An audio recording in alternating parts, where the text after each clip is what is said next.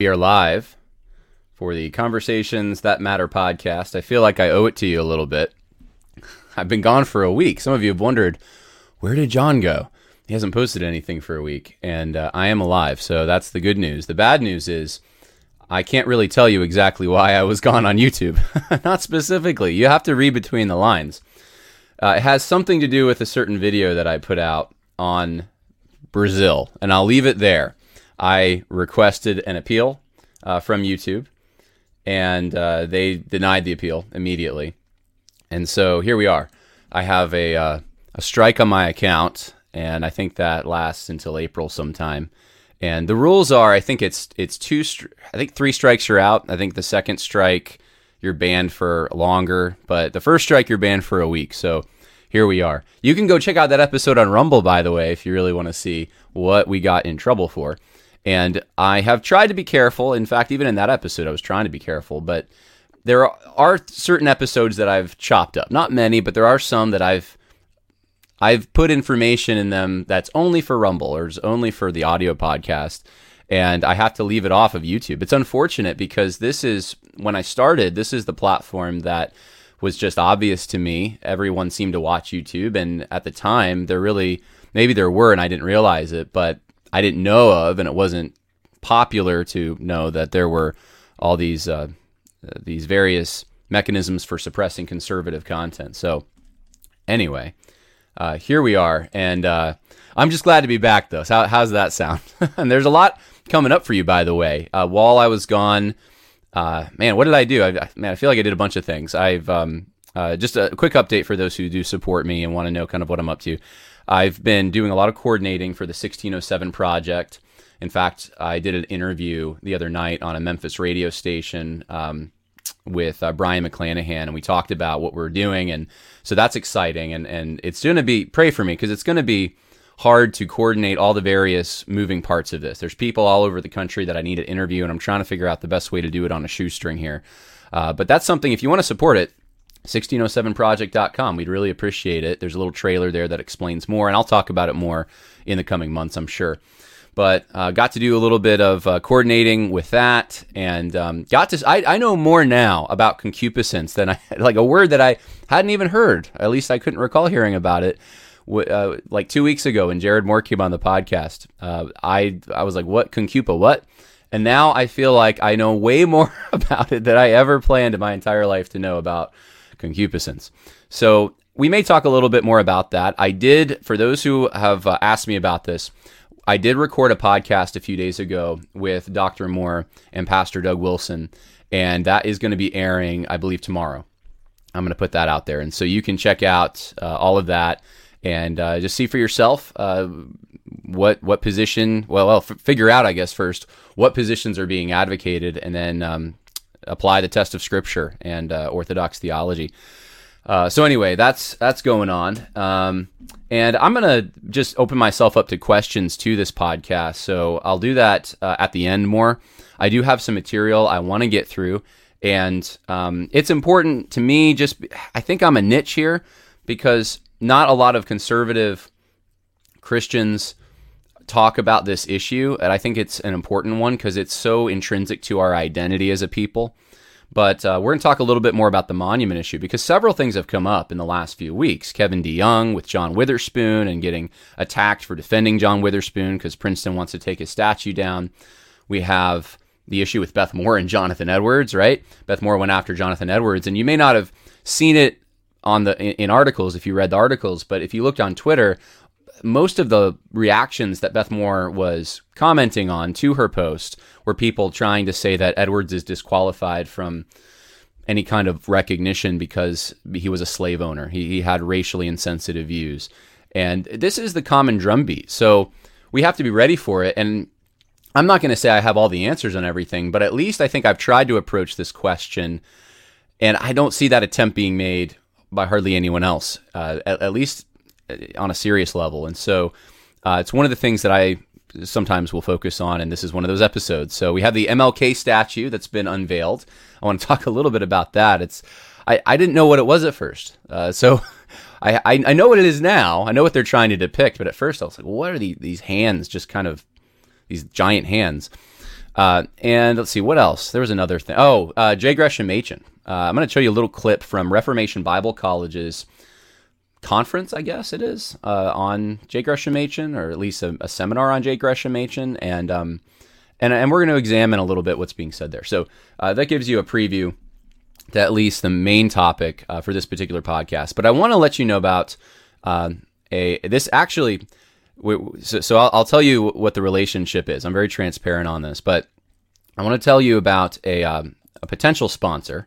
The reason I say potential is because what I told the individual behind this website is that I would just for one time I would just talk about it on the podcast because I believe in what she's doing. She's a mom that wants kids to have access to good books, and so she's curated a list of books, and this is, I think, good for homeschoolers. It's good for Christian schools. I mean, it'd be good for public schools too.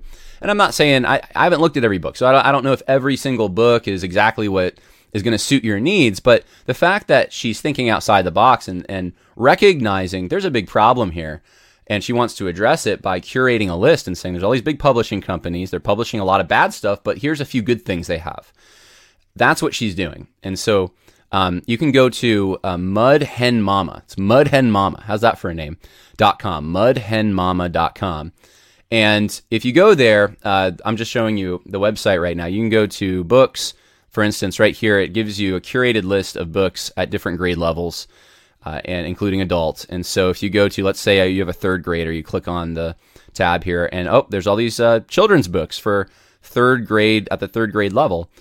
And they've been vetted by someone who shares at least a similar outlook to probably the understanding that you have. And she's a Christian, she's conservative, and so she's looking for books that, and look, there's a lot of them here. I mean, it just goes on and on and on. So if you're trying to shop and narrow down from all the bad choices that are out there, this would be a great option for you, I think. And that's why I wanted to give her at least one plug to just let you know, because I think it's a helpful resource. But we're going to, she is a sort of a sponsor, because we're going to do another plug hopefully next week, and I'll talk about it some more, maybe go into a little more detail on the website and show you kind of what kind of service is offered here and what potential exists for you, especially if you're a Christian school principal or something. But we'll leave that for next week. And hey, if this is something that interests you guys, let her know that I sent you, so she knows that you heard it from this podcast. So anyway, I just want to let you know about that. And I love this. I love people thinking outside the box and trying to address the real problems that lie before us, because we have a lot of challenges and barriers, and we need people who are willing to think outside the box. We have to be able to go around big tech. We have to be able to figure out ways to network with each other.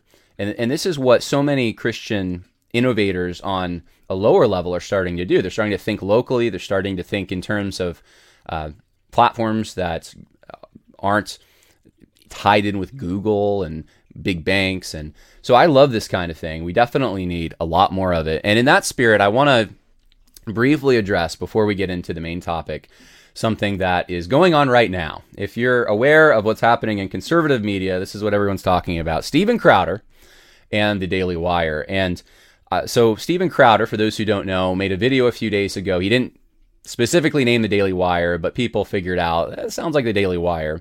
He held up it wasn't technically a contract, but it was it could have been if he had signed it, I suppose, or if he had negotiated further. And his issue with it, his main issue, was that there seems to be in the Daily Wire, because for those who don't know, also Steven Crowder was at the Blaze. He's a free man, so he's got a lot of subscribers, and if a conservative company like the Daily Wire wanted him, it would be to their advantage to some extent to have him on their team. And so he was upset that in their contract there were these stipulations that essentially penalized content producers if they were banned, or, well, if what happened to me last week happened to Steven Crowder, he would be out a lot of money. Because YouTube's saying for a whole week you can't stream, you can't put videos, you can't even make posts. That's what I've contended with. And if you're in Steven Crowder's position and you have a large audience and they're expecting revenue from this audience on YouTube, then it would be, from their perspective, it's bad business. Well, Steven's whole point, and I'm just going to summarize, is that not just for him, but for newer voices who might come up in the ranks of political conservatism, and I think this applies to those of us who have just general biblical moral views, we are in this situation where if we have to abide by the rules big tech is setting, we are being pushed into a corner where what we talk about is becoming more narrow and more, things that I didn't even think are offensive now are getting people banned, or getting people shadow banned, or getting people canceled, all kinds of things. So what do we do about this? And Steven's saying there's a big problem here. And Daily Wire, obviously, if you're on Facebook, you've seen it, or Twitter, but Facebook, I think especially, they spend a lot of money, right, advertising their products on Facebook. In fact, I could name names on this one. I don't think I want to do it. I just want to tell you, keep an eye out if you see those sponsored ads on Facebook, because I've noticed a lot of supposedly conservative, right? They're not woke. Sometimes they say they're anti-woke. Evangelical groups spend a lot of money advertising on Facebook. And there was a time years ago when I gave a few $100 basically to Facebook to advertise a few things. This is before the podcast. And since the podcast, there's no way. There's no way. I can't. And I realize, look, here's the thing. I'm not making a legalistic standard here. I'm not saying that it's a sin to do that. I'm not saying you can't use big tech. I'm not saying you can't order from Amazon, right? There's situations where you might need to, and I don't think you're culpable for that. But we have to think long term here, and that's what Steven's trying to say, that if we give this kind of power, if we cede this and just say, you know what, we'll let you be the gatekeepers and tell us what we can and can't say, then this is going to be a very dark place very soon, with especially the technology that's arising. I don't know if you saw this new artificial intelligence thing you can talk to that will write essays. And professors are concerned that students aren't even going to write their essays. They're just going to go to this AI app and try to get the AI app to write an essay. And it's very hard to figure out if what you're reading, because it's grammatically correct, it's coherent. There's glitches, but that technology is going to get much better. And just the way that the government and big tech tend to already be in bed, and the way that they can monitor what we're doing is a concerning thought. And I'm not saying freak out and be Chicken Little here at all. These are exciting times to live in. It's exciting, though, for the innovators and for the people who are figuring out creative ways around this. And I think that's what Crowder is trying to say. We need that, not the model that says we rely on big tech in order to make a profit.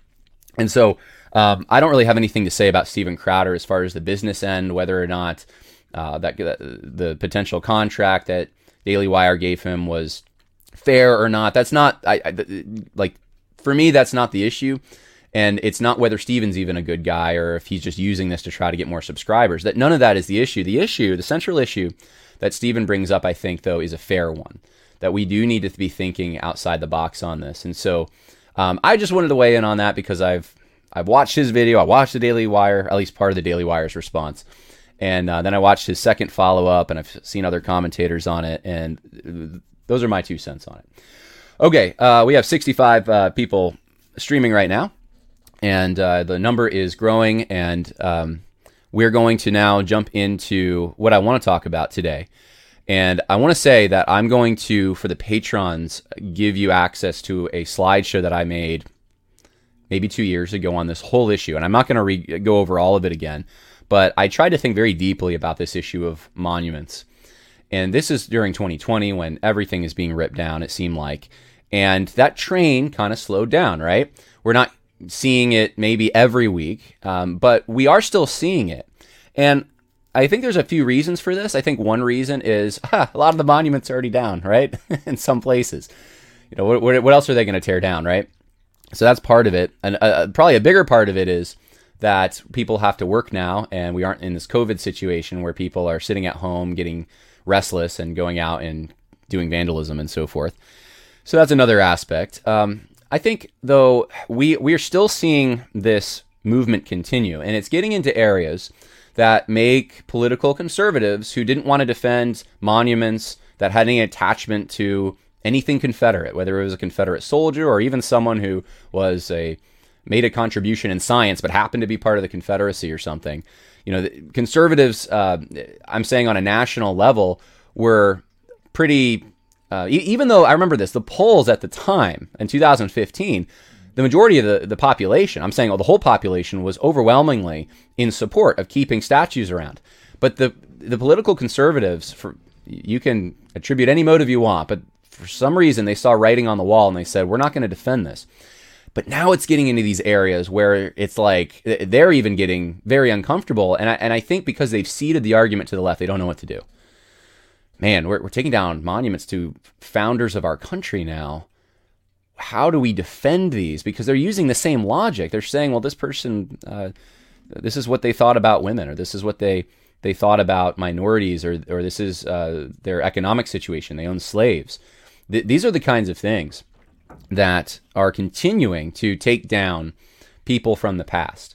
And it's getting into every area. It's not just political. It's getting into, and it's not just statues, right? It's getting into other areas, which I'll show you today. And the central question, or the central issue in my mind in this whole thing, is one of identity. That's what's going on here. We're changing our identity. And this happens during Chinese Cultural Revolution, right? It happened it happened during the rise of the Bolsheviks, and when the USSR fell, it happened again in a different way, right? The symbols that were there previously had to come down that challenged the prevailing narrative. And then when the USSR fell, some of those symbols, Soviet symbols, came down. And some of these, I've pointed out before, were almost godlike, right? They weren't, they were more idol than statue. They were idols to, and you can tell that by the human scale, right? Human scale is a very important, I think, part of this. It's one of the reasons I've said, I think the Lincoln Memorial says it communicates something different than the Jefferson Memorial communicates if you go to Washington, D.C. The Jefferson Memorial communicates, if you go into the little rotunda there, it's more on a human scale, that this is someone to be elevated, to be looked to be admired, who had great accomplishments, but a man. The Lincoln Monument is much bigger, right? This isn't a man anymore. This is someone who's enthroned in a Roman pantheon, a Colosseum, or not a Colosseum. I'm blanking on the word for that particular architecture. Someone put it in the chat here. Anyway, Lincoln's seated in this classical Roman setting in which he looks like a god, right? Because the human scale is so big, and so there's all these different ways art affects us that we don't think about. That you feel it, right? You feel the grandeur of it when you're there. You're in awe, and sometimes you don't know exactly why. You just know it's big, it's looming, but it's because in relationship to you, it's big and looming, and it's in a setting that's meant to make you feel a certain way about it. There's all kinds of things that factor into what's being communicated by a piece of art, and I don't pretend to know all of them, but when it comes to art that's in public, these are some of the things that we have to think about. And as Christians, I think we have to think about that. How do you determine a difference between an idol and a monument? I mean, Scriptures has monuments in the Old Testament. Now, they're not statues, but they're piles of rocks. They're things that they'll show the boundaries between land. They have these important qualities to them. They have a social identity they confer. They give us or at least they help us remember things about our past that are significant. And so I think in the current situation, when we're looking at statues, it's no different. These things are conferring an identity to the people that live in the regions in which they were erected, whether that's local or national or just regional. These are figures, these are achievements, these are significant things. They're significant things. And of course, every person that's honored, it doesn't matter who they are, by a holiday or a statue or their name's on a building, every person is going to be a flawed person on some level, right? Because if you're a Christian, you believe everyone has original sin, which means that we all commit sins. And so you can find sin in everyone. Now the question is, what sins are permissible and what sins then, what sins can you have? And it's okay to still honor that person. We should still erect monuments to them. We should still try to get our kids to be like them, or we should view that their achievements are still worthy of being recognized and celebrated. That's, you can have certain sins and still have those things. But other sins or other failures, they might not even be sins. They just challenge the prevailing narrative. Those are unacceptable. And a private letter once that showed that this person had views that aren't in keeping with today's views on race. Oh my goodness, right? That person, even though no one ever thought of honoring that person for those reasons, or that was not that wasn't even part of the achievements. People didn't even know about it, right? It was private. Now that's used to disqualify someone. And the slightest variation. So I want to get into some examples of this, and we'll talk through them as we go. And again, it's important for patrons. I'm going to make available all my thinking on this, at least my comprehensive approach, in a PowerPoint slideshow. You can actually go see the episode. It's from 2 years ago. I don't remember the title. Something to do with monuments. Anyway, you can find it on YouTube. Probably easy to just Google my name and monuments, and it'll probably come up. I think it's called the Monument Debate, if I'm not mistaken. So, all right. So anyway, let's go there. Oh, I forgot to announce this. Now that I'm looking at my browser here, so Richard Weaver, someone else who, by the way, I think is probably getting the same cancellation treatment. Richard Weaver, Ideas Have Consequences discussion is going to be this Monday. If you're a patron, and it's this Monday, by the way, because I couldn't. It was supposed to be last Saturday, but for obvious reasons, I couldn't do it. So this Monday we're doing it, and I think what I'm going to do is I'm going to let patrons be part of the chat. They're gonna get a Zoom link. If you're a patron, you get a Zoom link, and you can come on the chat and ask a question, and we'll interact. I don't know how this is going to go. I've never tried it, but we're going to try it. And then I'm going to let the live stream, everyone can see the live stream. And I think what I'll do is I'll turn off the live stream at a certain point, and then maybe for half an hour or so, it'll just be with the patrons. But we're going to do a long live stream on Ideas Have Consequences, which is a book that everyone should be familiar with. And that's coming up. But the situations I want to talk about start here. This is from right after Christmas. This is right before New Year's. Kevin DeYoung defends statue of slave-owning theologian, right? This is how we even phrase it now. It's not even founding father. It's not... none of the contributions that John Witherspoon made make it to the adjective on this title, because slave-owning becomes the thing that he's known for now more than anything else. That wasn't what he was known for at all. That wasn't why he was honored. That's not why a statue was ever put up of him. But now that's the thing that everyone needs to know. So Kevin DeYoung defends statue of slave-owning theologian at Princeton University, resulting in social media backlash. And here's part of the article. It says, controversy surrounding a statue on the campus of Princeton University has sparked fresh debate about how evangelicals should remember significant figures in the movement's history, their theology, and their complicity in the institution of slavery.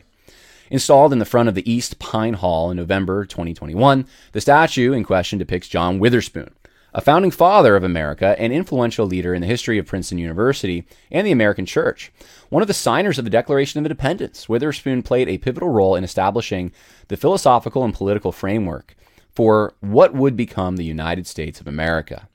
Additionally, Witherspoon was a local church pastor. He served as the 6th president of Princeton for a quarter of a century. He has been credited with bringing the school back from the brink of financial collapse. All right, so there's much more that could be said here. Some of the founding fathers were under his tutelage. He is credited with bringing Scottish common sense realism to the United States, and that became one of the things that justified or led to the American Revolution. So his contributions are immense. We stand in his shadow, right? But he was also the slaveholder of two people. He advocated and voted against the abolition of slavery in New Jersey. Let's see, what else does it say? Here's the language. Suggested language, I guess, for the updated monument. So I'm not clear exactly on whether they're trying to remove this or they just want to contextualize it.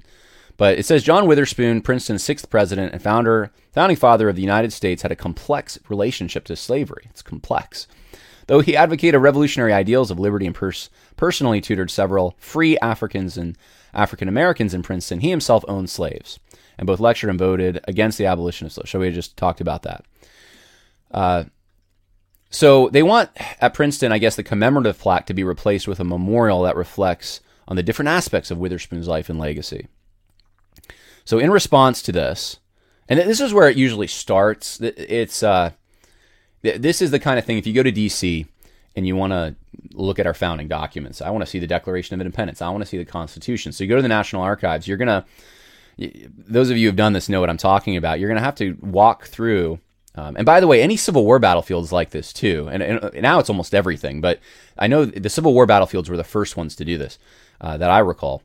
You have to walk through a maze of interpretation first, that by the time you get to the Constitution, the document, you're basically thinking, well, this, if you're a woman, this wasn't made for you. If you're a minority, this wasn't made for you. This was made for rich white landowners. And that's the only significance it has, and what a terrible document. And this before you even get to the document, right?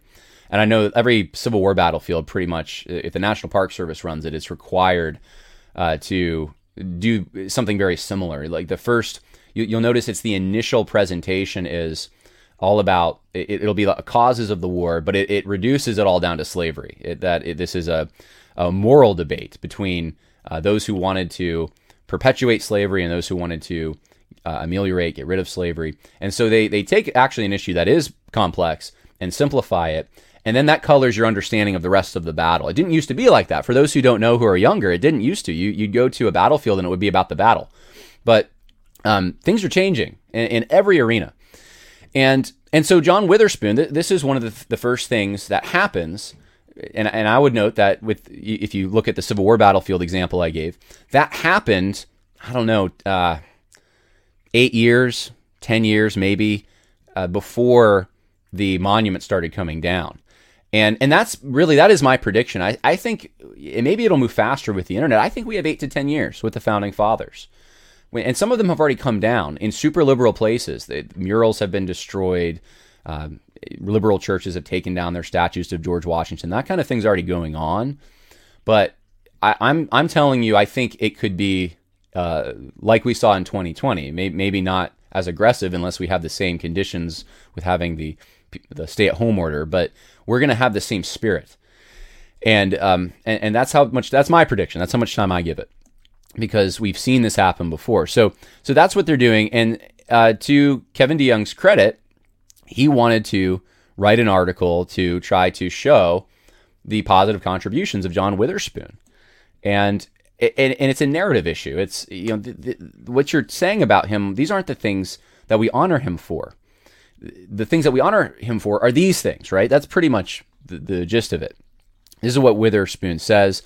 DeYoung says, Witherspoon allowed that it was not necessary to free men already in a state of slavery because this would make them free to their own ruin. Still, it is very doubtful whether any original cause of servitude can be defended, but as legal punishment for the commission of crime. So it's not the most rousing defense, perhaps, but at least he's noting that John Witherspoon had possibly good motives here.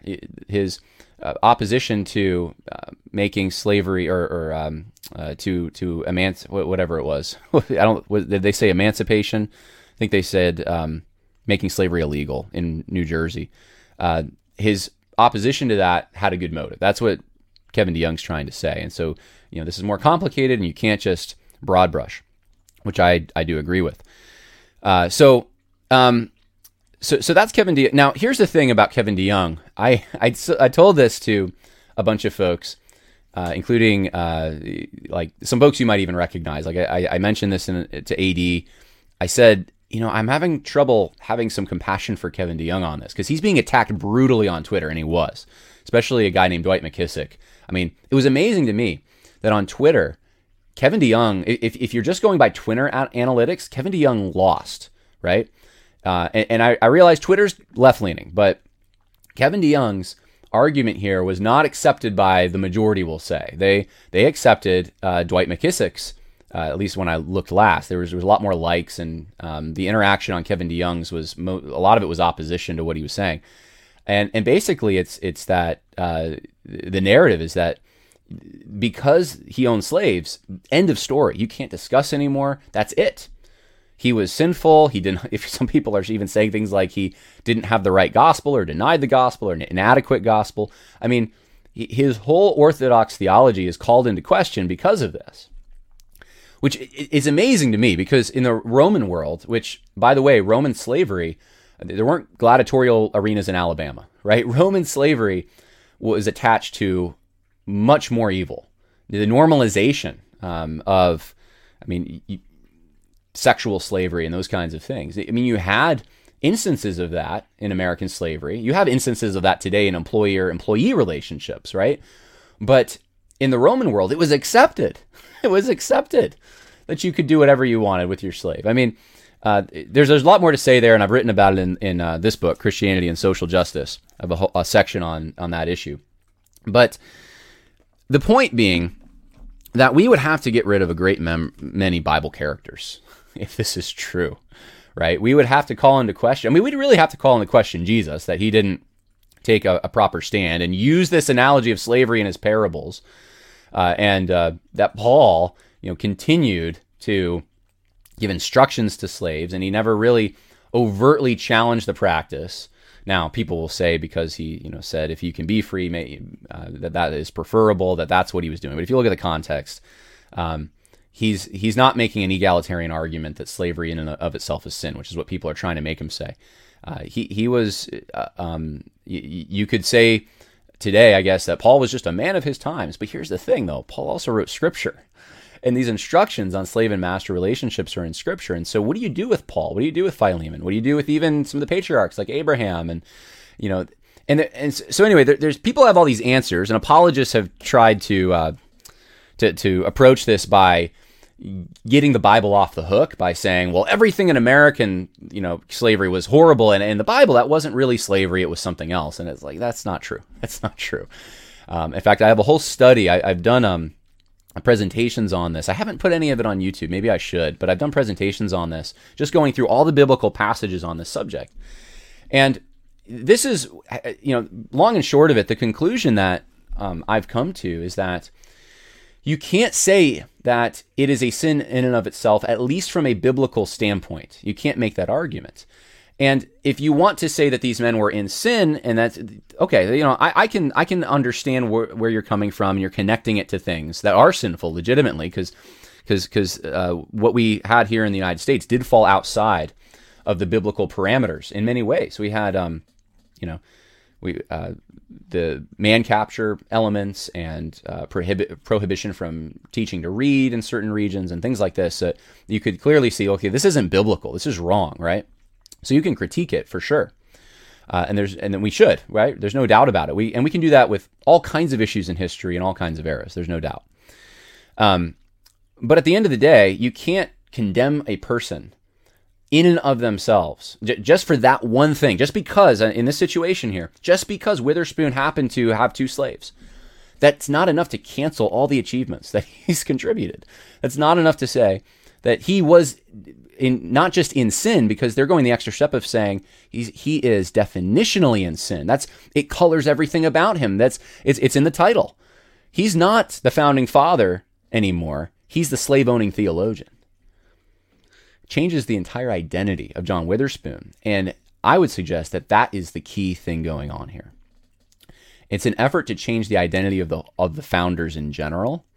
And that in turn changes your whole perception of the United States, the identity of the country, and that streams right down to you and your children. Are they proud to be Americans? Do they think that there's worthwhile, true, and valuable things about this country, or is it all colored and irredeemably connected to some kind of heinous practice that no achievement is able to balance out? This is the kind of thing that this is the narrative that we're being fed. And it's this attack on Witherspoon, and that it is an attack on all of it. and I've made this point so many times, but I'm just hoping some people who listen, who might be in positions of authority and have a chance to speak to this issue, see this, because this is going to come to a college near you, Christian colleges included. This is going to affect missionaries. I wrote a whole article about Lottie Moon, right, and all her politically incorrect things she said about the Chinese, and what are we going to do about that, right? So anyway, that's what's going on here, and yeah, for those who, the typical responses. So you say slavery is okay? It's like, no, I never said that. Connected to much evil, good riddance to it. We shouldn't have had it. It caused a great many problems. Certainly the transatlantic slave trade was connected to much evil. It was an iniquitous traffic. I'm very glad that it's over with. I'm not glad that now we're entering civil slavery where the state is making us all slaves on some level, but I'm very glad that chattel slavery is done away with. The way it was done away with, that's another question, whether that was right or wrong. But typically, if you even try, this is the other tactic is, and why I think people don't want to touch this issue is because if you even try to defend John Witherspoon like Kevin DeYoung did, you're immediately, you must be a slavery apologist. You must think it's okay, because anything short of immediate cancellation of that person is suspect. So anyway, I don't even know if I mentioned it. I started and I didn't finish. The reason I mentioned I didn't have a lot of sympathy, though, is because Kevin DeYoung had Alan Gelzo on his show maybe a year or two ago to talk about Robert E. Lee. And this is one of the questions Kevin DeYoung brings up is, what about Robert E. Lee monuments? Should we take them down? And Kevin DeYoung seems open to this, and Gelzo's seems open to this. Well, Gelzo, I believe, is at Princeton. And this is the tendency that I told you about. It's like, well, okay, we could let those monuments go.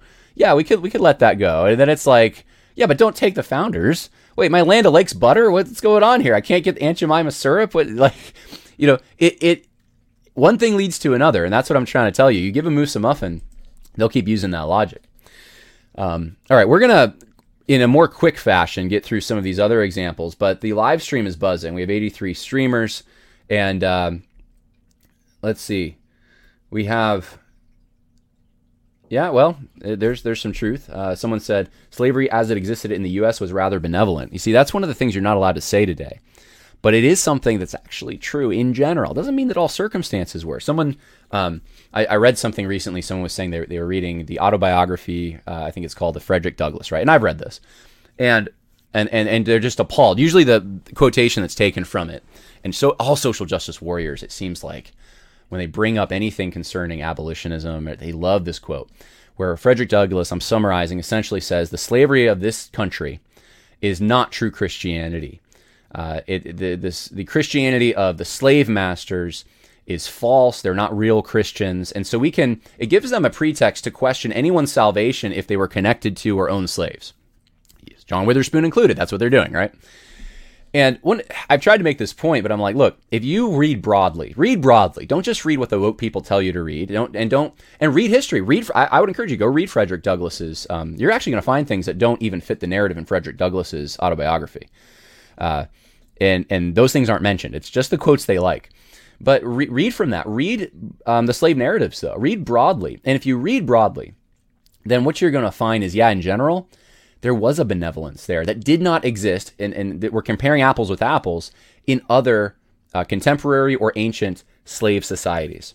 And a contemporary example would be the Muslim slave trade in Africa. There's a reason that Muslims, estimates are that they actually, over a longer period of time, transported more slaves from the interior of Africa to the Middle East. At least I've read these estimates. I'm open to it being challenged, but Thomas Sowell also would back this up with his research. You don't find examples of them living and thriving, though, today in the Middle East. Why is that? Well, because they didn't want them to. They wanted them as slaves. They didn't want them to actually flourish and live beside them. And so, anyway, that's a good point that someone put in the info section or the live chat there. Let's watch this. We're going to move on now. This is 4 days ago. This is at Reformation Bible College, 2023 Winter Conference. And who is this that's talking here? Because I don't recognize this person. John Tweedale. Tweedale? I hope I'm pronouncing his name right. All right. Here's what he says. Now, it's important to realize at this time in Princeton, Machen is a man of his time. It's during this season he has some controversy with his beloved mentor, Benjamin Warfield. In 1913, he wrote a letter to his mother complaining about Warfield, who was then acting principal, who wanted to integrate the dormitory at Princeton Seminary with colored people. Now, here, Machen's Southern roots do show, and as a Southern Democrat, he supported segregation and was disappointed in Warfield's desire to integrate Princeton. Now, dear friends, I think it's important at this point we have to acknowledge the faults of our heroes. And we have to acknowledge that racism is sin. And while we're grateful to God for the insights of Machen in defending the core principles of Christianity, we also acknowledge that he was a man blinded by his own upbringing and culture. And that's why we take time in a setting like this, 100 years after, with some critical distance, and we evaluate with appreciation the life and ministry of our heroes. I'm just going to stop it there. So there's a lot to agree with, actually, in what, or I don't know if he's doctor, but we'll say John Tweedale. What he says here, like I said, there's a lot to agree with. Here's the thing that I'm noticing, though, because there's a subtle shift, and it's happened with other heroes that are being destroyed, and now it's happening with Machen, where this is a letter that he wrote to his mother. I think it was in 1913, right? So we have one letter, and it's a private letter, right? And this now becomes a very significant thing. And what I'm predicting is this will become more and more and more significant. This will become the more determinative of who Machen is. His character, his contributions will be colored by this. And it will be expected that if you ever talk about Machen, it's like when the Muslims refer to Muhammad, right? They say, peace be upon him. If you ever mention Machen, will it be, this is my question, that you have to immediately acknowledge this letter he wrote? Right, because it's like that with others. It's like that with other American, former heroes of American history or Western Civ who had politically incorrect leanings or something.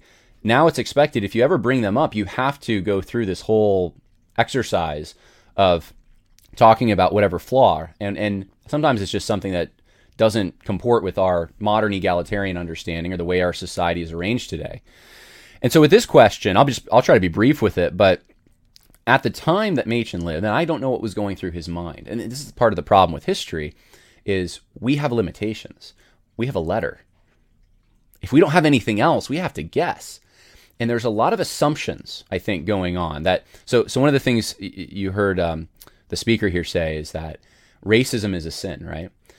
That's not precise language, I would say. It's imprecise language, and you have to define out what you mean. You have to be crystal clear on this. Show me the Bible verse, right? What's the Bible verse that says racism is a sin? Well, where man is made in the image of God. It was like, okay, so what do you mean then by, how does this, show me where your understanding of racism conflicts with that. And then we're going to get closer to what the actual sin is. Because if we start calling things sin that God doesn't call our sin, or we give very vague definitions of sin that BLM could come in and say, well, you're racist, then we're opening Pandora's box. And so I don't think that's, the good speaker's intentions here, but that's the danger I see with this. And what he's doing is he's implying Machen was a racist, right? Now, in a modern understanding, that's what people would say of Machen. I think if you're going to bring it up, though, in a context like this, where you're making a presentation on the biography or the life of Machen, right? You would have to give a little historical context to some of these things that have been lost, that have been reduced down to oversimplifications. This is one of them. And so this is my attempt to tell you how I would approach this, maybe, if I had to bring this up. If this was a situation, I would say, look, in Machen's era, I'll probably start with this. You've heard about this letter that Machen wrote to his mother in 1913, a private letter, but it reflected some things he did to try to dissuade B.B. Warfield, who was also a Southerner, by the way. I don't know what part, maybe he was a Republican, I don't know. But he tried to dissuade B.B. Warfield from integrating the dormitory. And so you may have heard of this. Here's what I want to tell you about that. I want to give you the context of the times that you might not have heard, and show Machen within that, and then I only want to go as far as the historical record lets us go. So we can start off. We all disagree with Machen's stand, right? I disagree with it, but you have to understand something. At the time Machen lived, this would not have been inconsistent with the current assumptions that he lived under, with the character that we honor him for now. He would not have had the same thoughts or experiences that we have today in this multicultural society. And say, well, Warfield disagreed. Well, sure, there were some people who did. But this is a process that happened over the course of centuries. And I have said this before, but during colonial times, when Europeans are first interacting with different peoples, they'll say things like savage. They'll look at some of the practices. They know that there's an inferiority to some of these civilizations, and most of them thought it had something to do with Christianity. We need to convert the pagans, right? These are kinds of things now that are so racist, but it was centuries before you get to the point we are now, where you're working with someone who might be very different than you genetically, may even come from a different part of the world, and you're able to interact together, and you have at least somewhat of a similar moral framework because you're able to cooperate. That didn't exist for a long time, and it took years to get to where we are, and people need to understand that. But here's the view that existed at the time, in general. Okay, this isn't comprehensive. Integration, to those who were pro-segregation, meant the death of civilization in their minds. And they did. You might think, that's crazy. That's what they thought, though. And they thought that it was a threat to civilization because you could use, and they had seen this happen after the Civil War, but you could use minority populations who were in need. You could use them as political pawns for your harmful policies. And that was a big fear, that if you gave someone social equality and political mobility and all these things, that they would become political pawns. And it would be weaponized against, it would be used by really one faction of the country against another faction. The concern was also that European peoples would lose their identity and their heritage. If this goes as far as they would think that any kind of integration would immediately lead to interracial marriages and these kinds of things. And they feared that if that happened, there would be no identity, no heritage left, and it would actually be harmful for both people groups. I'm just the messenger. I'm not telling you I agree with any of this. I'm just telling you this is what was commonly thought at the time. So social academic standards would be lower to accommodate. They thought working together was healthier when it was done separately. Some thought maybe mutual trust over time would have to be built. And by the way, this wasn't something unique to white people. This was something Booker T. Washington talked about in his famous hand speech. That's famous now.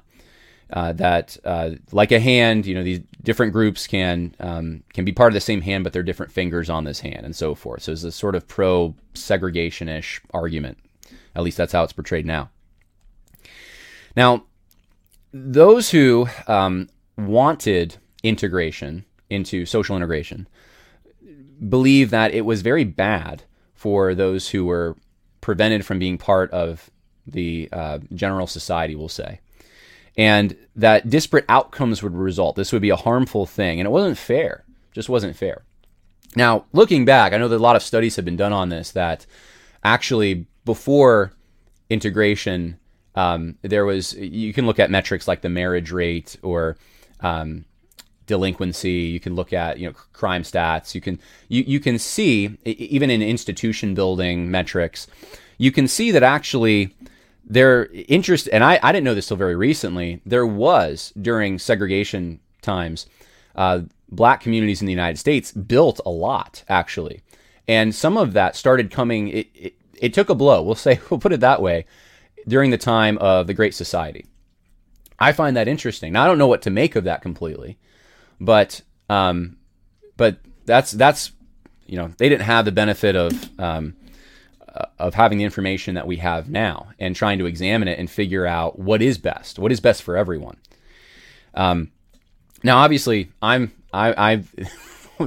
go to a very multicultural church. I have friends who are, I'm even in my family, we have interracial marriages, and I don't have a problem with any of that. And I'm actually very positive about in some circumstances. I think you should marry that person, right? So I don't agree with Machen's view on this, but at the same time, I can also look back at Machen in the time period in which he lived, and I can say, look, any inclination that Machen might have had to potentially see minority peoples as less than human would be wrong. I don't have evidence of it, though. I have a letter. I can't draw from the letter, at least so far. And I've only seen quotes from this letter because I don't know I can't find it. It's in an archive somewhere. But I have no evidence, at least, that that's what Machen thought, right? That would be wrong, though. That would be sin if he did. If he took that scientific racist approach, as well, they're less than us, they're animalistic or whatever.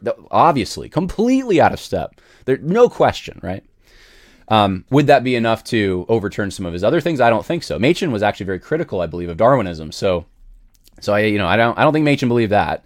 I'm sure he believed that every person was made in the image of God.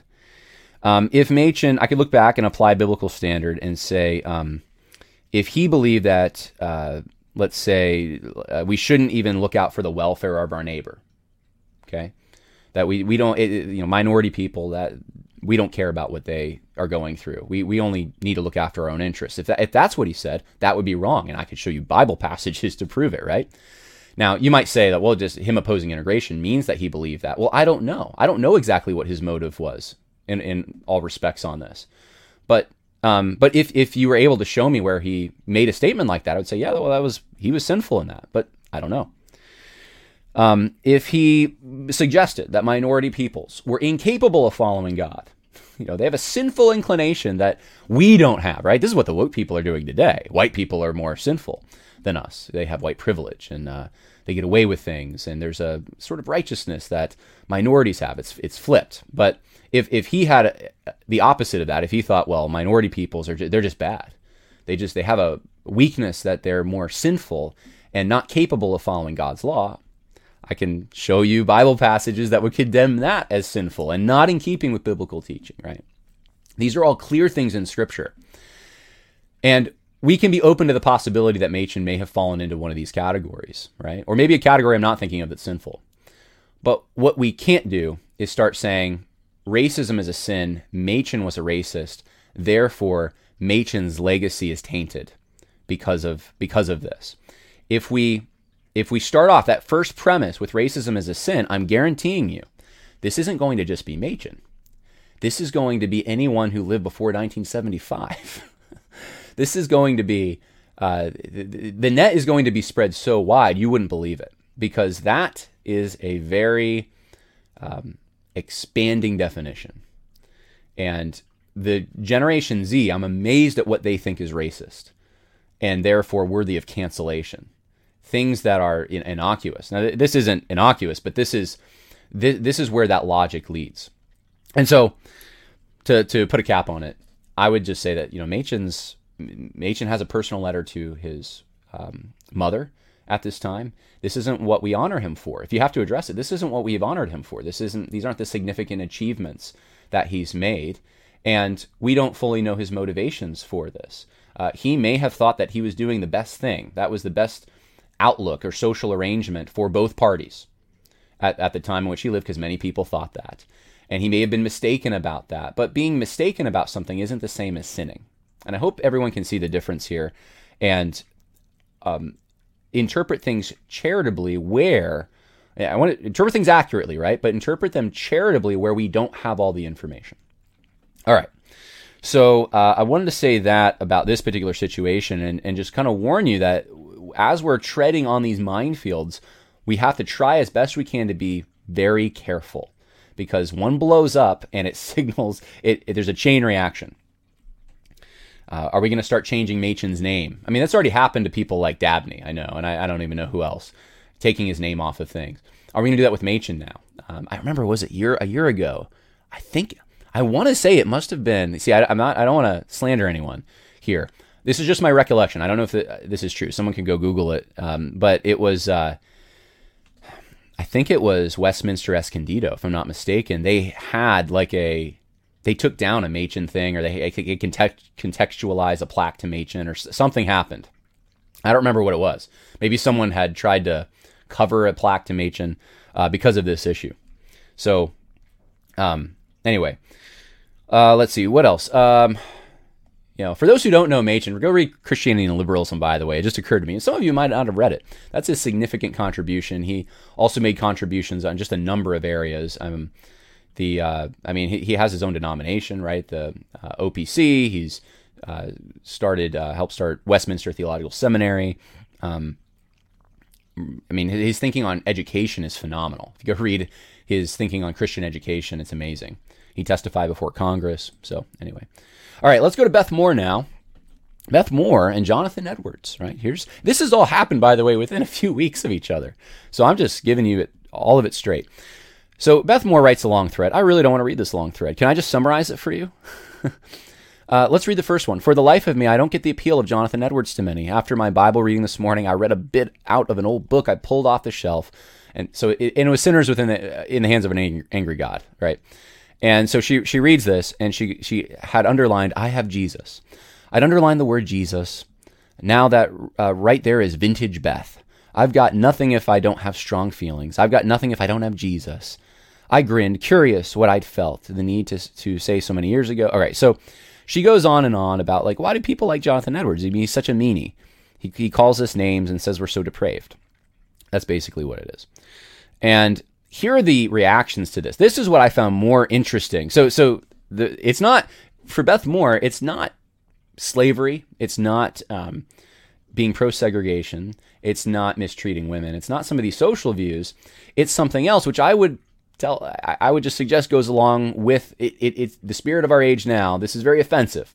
Jonathan Edwards believed we're sinners. And not just sinners, but we're depraved. We're hanging over hell, and we have only one hope, and that's Jesus Christ. And we have to flee to Jesus Christ, right? And we're bad people, right? That's offensive today. To call someone a bad person is offensive. We can do it in the past. We can do it to people of antiquity. Maybe one of the most important points I make in this video is this. What matters more? Incorrect social or theological views? And I don't mean heresy here, right? I mean out of step with our current zeitgeist. So views that are out of step with our current zeitgeist on social things or theological things, or is personal integrity. That used to be the measuring rod we used, was personal integrity.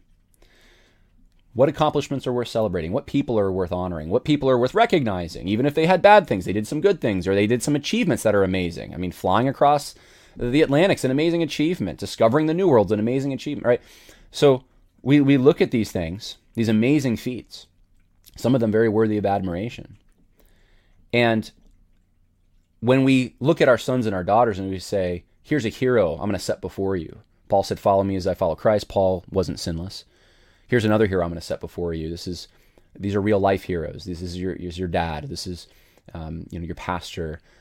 Here's some other heroes from our past. Here's some godly men and women of antiquity. Are you concerned when you set those heroes before them, the social arrangement they lived in and were okay with, more than you are the personal character they had? There is a difference here. Now, I'm not saying the two can't ever relate, but it used to be, and I was reading a book on this. Actually, I was reading a book on Richard Weaver the other day, preparing a little bit for what we're going to do on Monday night. And one of the things Richard Weaver talks about is this older religiousness that existed in the South in particular. And it was a religion of experience. It was much different than the New England religion, right? And one of the things that jumped out to me was the emphasis on personal experience and character and piety, and just it was less on the abstract right? Theology, which we like reading the Puritans for their theology. A little bit less on that, and a little bit more on the experience, on the practical daily living.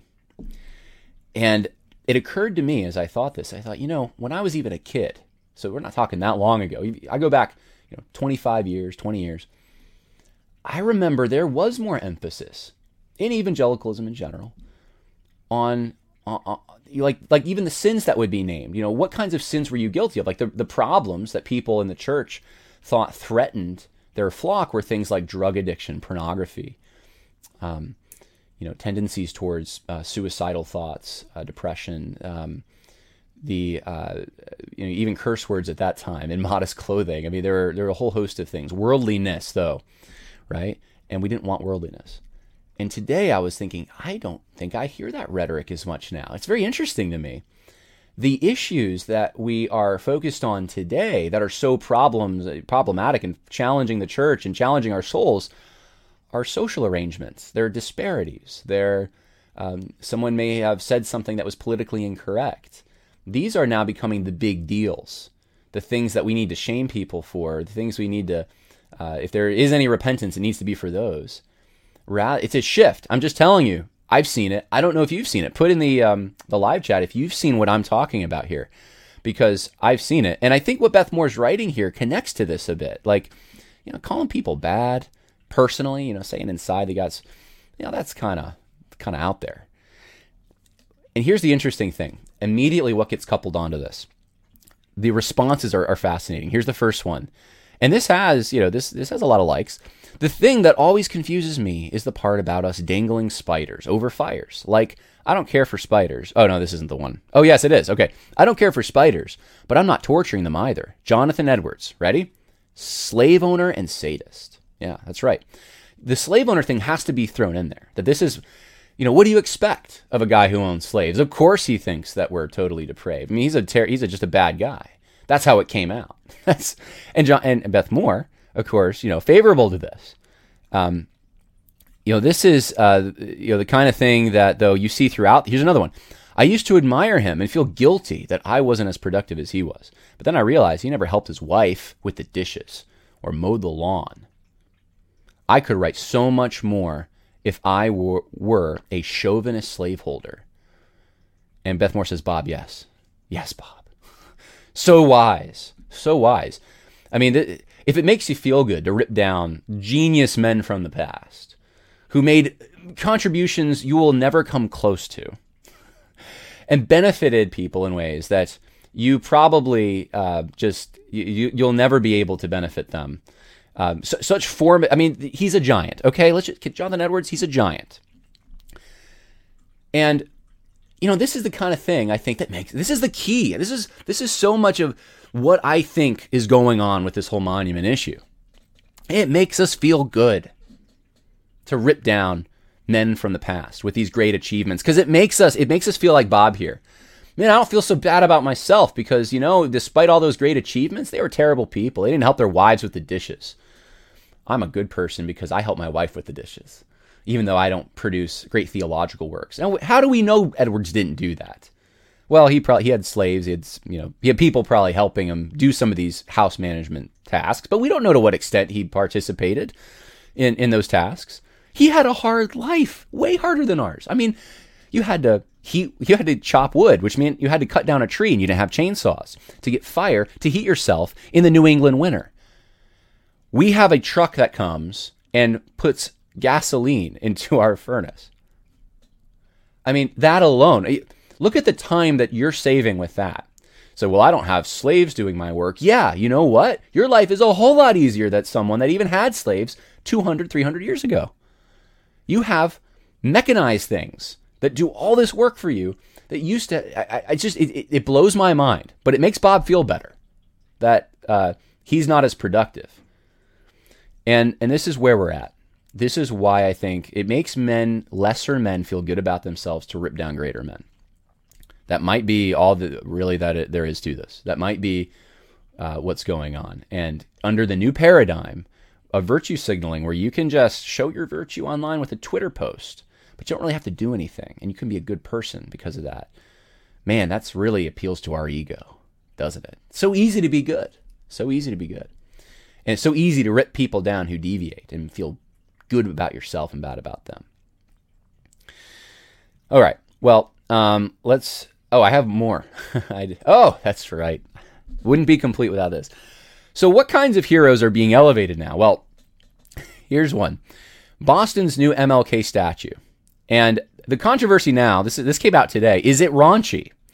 And I have to be delicate. Kids might be in the car, but some people are saying that this is the statue, depending on what angle you look at it from. It might look like an inappropriate thing. And I'll leave it there. And I can see why someone might think that. And the reason I can see it isn't because it's been suggested to me. I didn't think that at first. But it's not because I have a perverted mind. It's because it's a weird statue, guys. It's a really, really weird statue. Let's see if there's any other. These are the only two pictures in this. You can go look it up. And it's supposed to be Martin Luther King Jr. hugging his wife. And it's based on a picture, but the only thing is the shoulders and the hands in this on the statue. And again, human scale is way off, right? This is another one of the things I've told you to look for in these statues and stuff. Are we talking about a god? Are we talking about a symbol that represents something bigger? Are we talking about a human, though, who is like us, and we can attain where they are, and it encourages us to do better? So human scale, in my mind, way off on this. But it's like those Soviet statues, except it's so weird. It's so weird. And I was thinking about it. What does this communicate? When you look at this, what do you think? I'd be curious what people are saying in the live chat here. What do you guys think when you look at this? How does it make you feel, etc.? When I look at it, this is what I see. I'll just tell you. I see confusion. I see chaos. I see something that actually isn't so much about MLK as much as it is about, it's like the love. I don't know if you've seen those, LOVE things that are in public parks and stuff. It's symbolizing something more. It's trying to, it's like hugs are good. Like we all like hugs, right? This is something that makes, it's the warm fuzzies, feeling good about a hug. But it's confused because it's trying to reduce this picture, this tangible thing that MLK had with his wife, down to something that's more symbolic, like a general category of some kind of the warm fuzzies.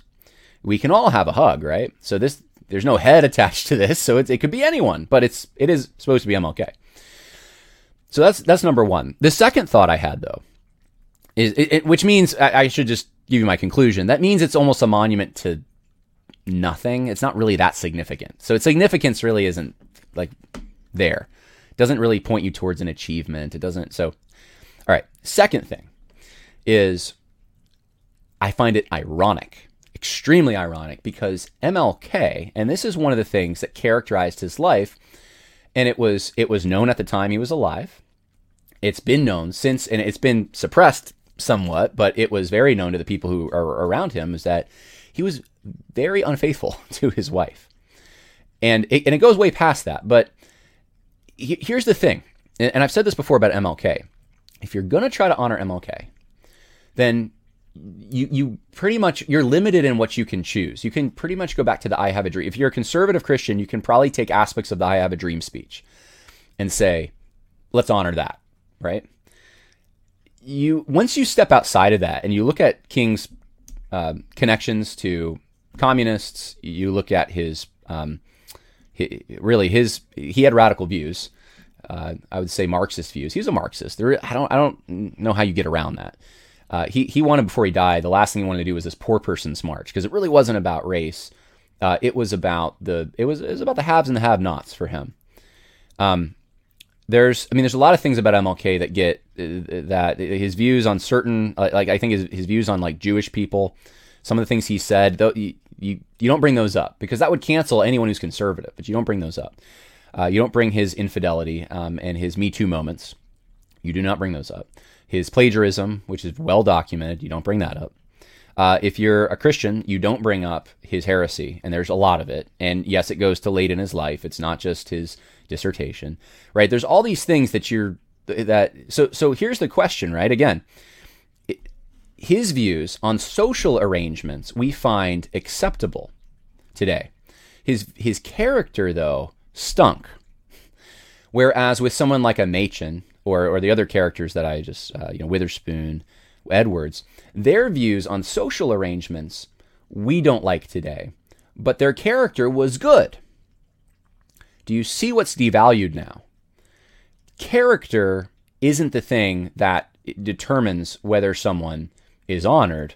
It's their view on social arrangements. And that's been elevated to such a point that it actually is now a substitute for having character. Do you see this?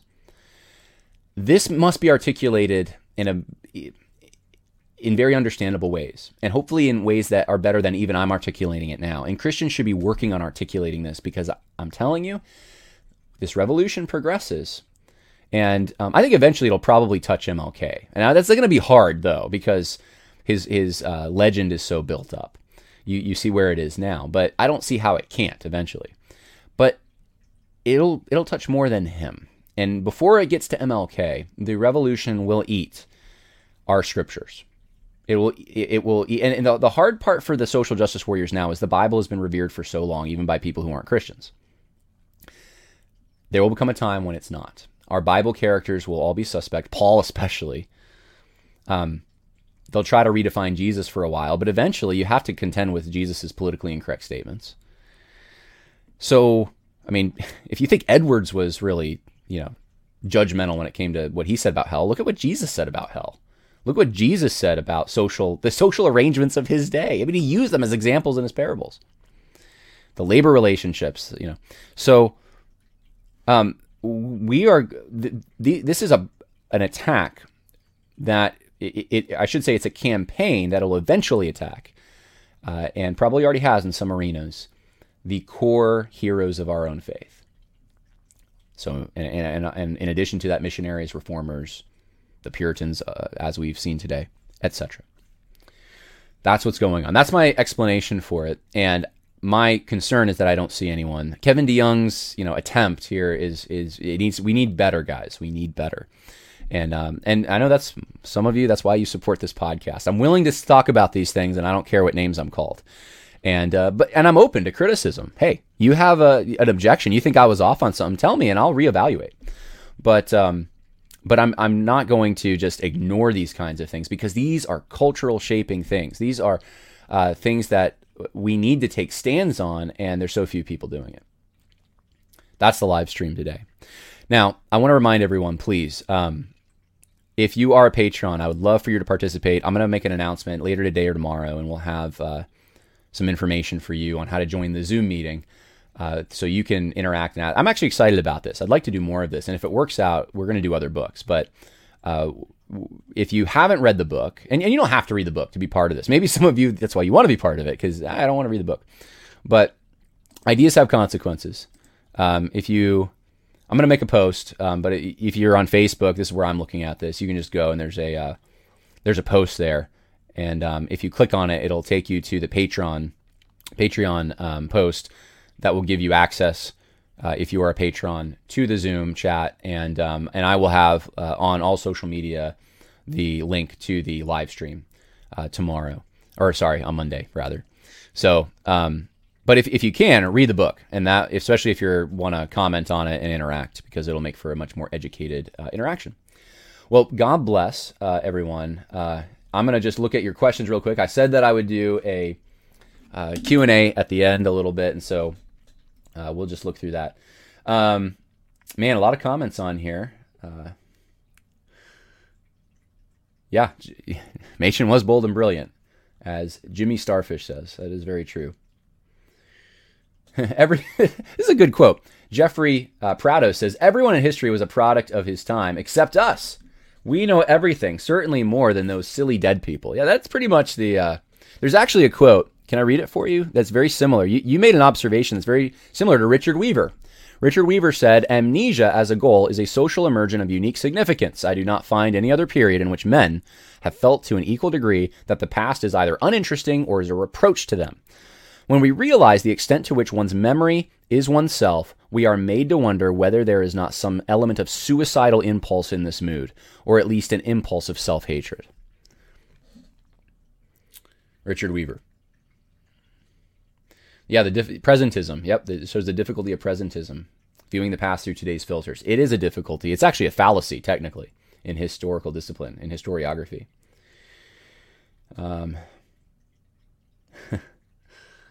Let's see. Someone wants me to, I'm not sure what the point is. Someone wants me to talk about Christian colleges more than Ivy League. I mean, I don't mind doing that if you have examples of where Christian colleges are taking down their past. I'm sure it's happening.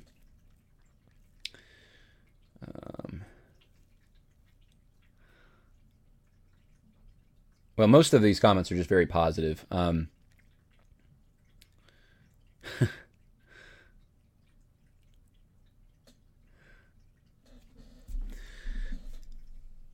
Yeah, Weaver for the win. Well, I hope you. Hey, join me. Join me Monday night. And someone's advertising. I haven't seen it, but they're advertising 80 Robles. Apparently, he had a good video on this. It's 10 million, really? So, put in the chat. It's this $10 million bronze atrocity. So this statue of MLK's arm was $10 million. Wow. Yeah, that's pretty amazing to me that they're willing to spend. The city of Boston was willing to spend that. But, during economic hard times, nonetheless. All right, well, God bless. More coming. Hopefully that was helpful to you all. Bye now. Sick of being upsold at gyms? My guy, you're currently a base member? For $90 more, I can upgrade you to our Shred membership. For $130 more, you'll be a Swole member. And for just $300 more, you'll reach Sweat Platinum. At Planet Fitness, you'll get energy without the upsell. Never pushy, always free fitness training and equipment for every workout. It's fitness that fits your budget. Join Planet Fitness for just $1 down and $10 a month. Cancel anytime. Deal ends Friday, May 10th. See Home Club for details. When you need mealtime inspiration, it's worth shopping Kroger, where you'll find over 30,000 mouth-watering choices that excite your inner foodie. And no matter what tasty choice you make, you'll enjoy our everyday low prices, plus extra ways to save, like digital coupons worth over $600 each week. You can also save up to $1 off per gallon at the pump with fuel points. More savings and more inspiring flavors make shopping Kroger worth it every time. Kroger, fresh for everyone. Fuel restrictions apply.